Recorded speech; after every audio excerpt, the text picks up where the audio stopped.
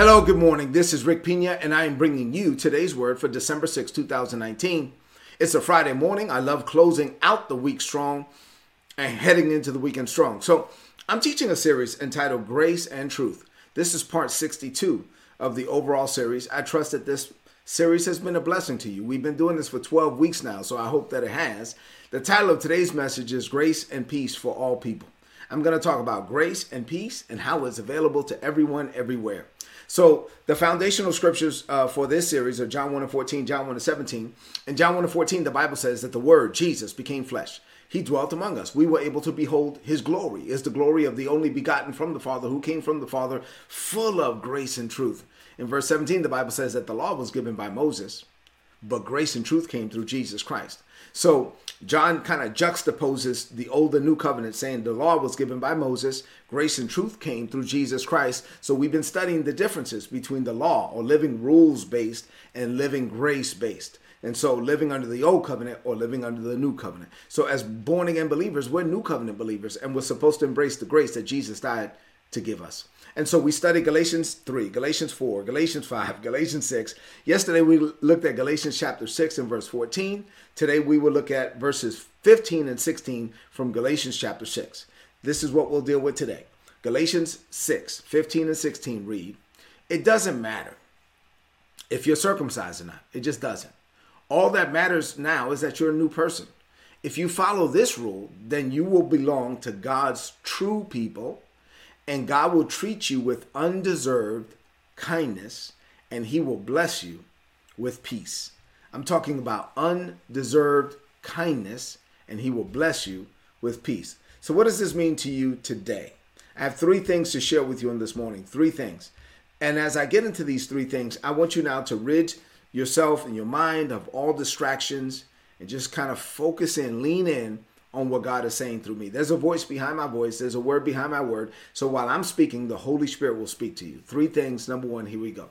Your works cannot make you right with God. Now, I've been driving this message home over and over and over and over again, but eventually you're going to get it. You cannot be made right with God by works. You can only be made right with God by faith. Paul says it doesn't matter if you're circumcised or not. Like he was like, it doesn't even matter. All that matters now is that you're a new person, that you're born again. Several people in the Galatian church were trying to get that, because these people came from a Jewish background. They were Jewish converts to Christianity. They were trying to coerce non-Jews or Gentiles to get circumcised so that they could be right with God. And the Apostle Paul was like, listen, man. And he said it here. He said it in lots of his writings. You cannot be made right with God by works. Your works do not make you right. You can only be made right with God by faith in Jesus's finished work. And you got to get this down in your heart. Once you are born again and you do works, you are not performing works to be saved. You are performing works because you're saved, right? And so you have already been saved by grace when you express your faith in Jesus Christ as Lord, and that's it. So now I'm not working to be saved. I'm working because I'm saved. And yes, you will work if you embrace the grace of God, because grace is not a license for laziness. By grace, you work, but you're working with the right mindset. What is the mindset, Rick? Well, here's the mindset. The mindset is I don't work for grace. I work by grace. And there's a huge difference between the two. When you work for grace, what you're doing is you're trying to earn God's righteousness. And you can't do that. Jesus did it for you. But when you work by grace, now what you're doing is you're accepting what Jesus already did. You know that what he did on the cross is already done. And you now embrace God's grace, his empowering presence. God's grace, his empowering presence is on you to do what you could never do without God.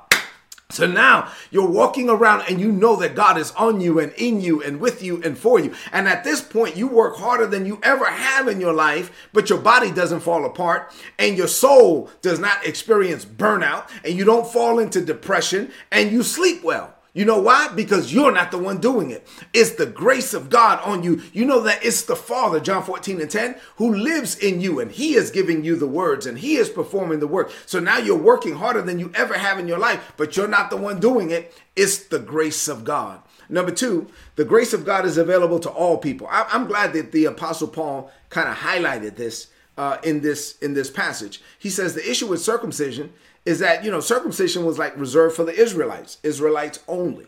And so it was a physical symbol that God had set these people apart. They were sanctified. They were set apart for a purpose. And so they were set apart. And now under the new covenant, all of us, whoever's in Christ, is now sanctified. Everybody who's born again is now sanctified. And now we're all set apart. So it doesn't matter if you are a Jew or a Gentile. It doesn't matter if you're black or white, Hispanic or Asian, young or old, male or female, rich or poor, a general or a private. The blood of Jesus makes us all one. And so that's amazing. Now, the grace of God has been offered freely to all people, to everyone, everywhere, regardless of background, regardless of race or gender or color or creed. It doesn't matter. The grace of God has come to all people freely. And now if you're born again, you should share that love with all people freely. Don't just do selective evangelism. No, if you're going to talk about the goodness of God and you're going to share the love of God with everybody. Share the love of God with people that don't look like you. Share the love of God with people that don't have the same background that you have. And then number 3, and finally, 3 things for you this morning. When you're led of the Holy Spirit, you get to enjoy grace and peace. Grace and peace. Paul said in verse 16, if you follow this rule, you will belong to God's true people. That's now everybody. And God will treat you with undeserved kindness, and he will bless you with peace. Undeserved kindness, and he will bless you with peace. So let's talk about that. Undeserved kindness. The grace of God is undeserved.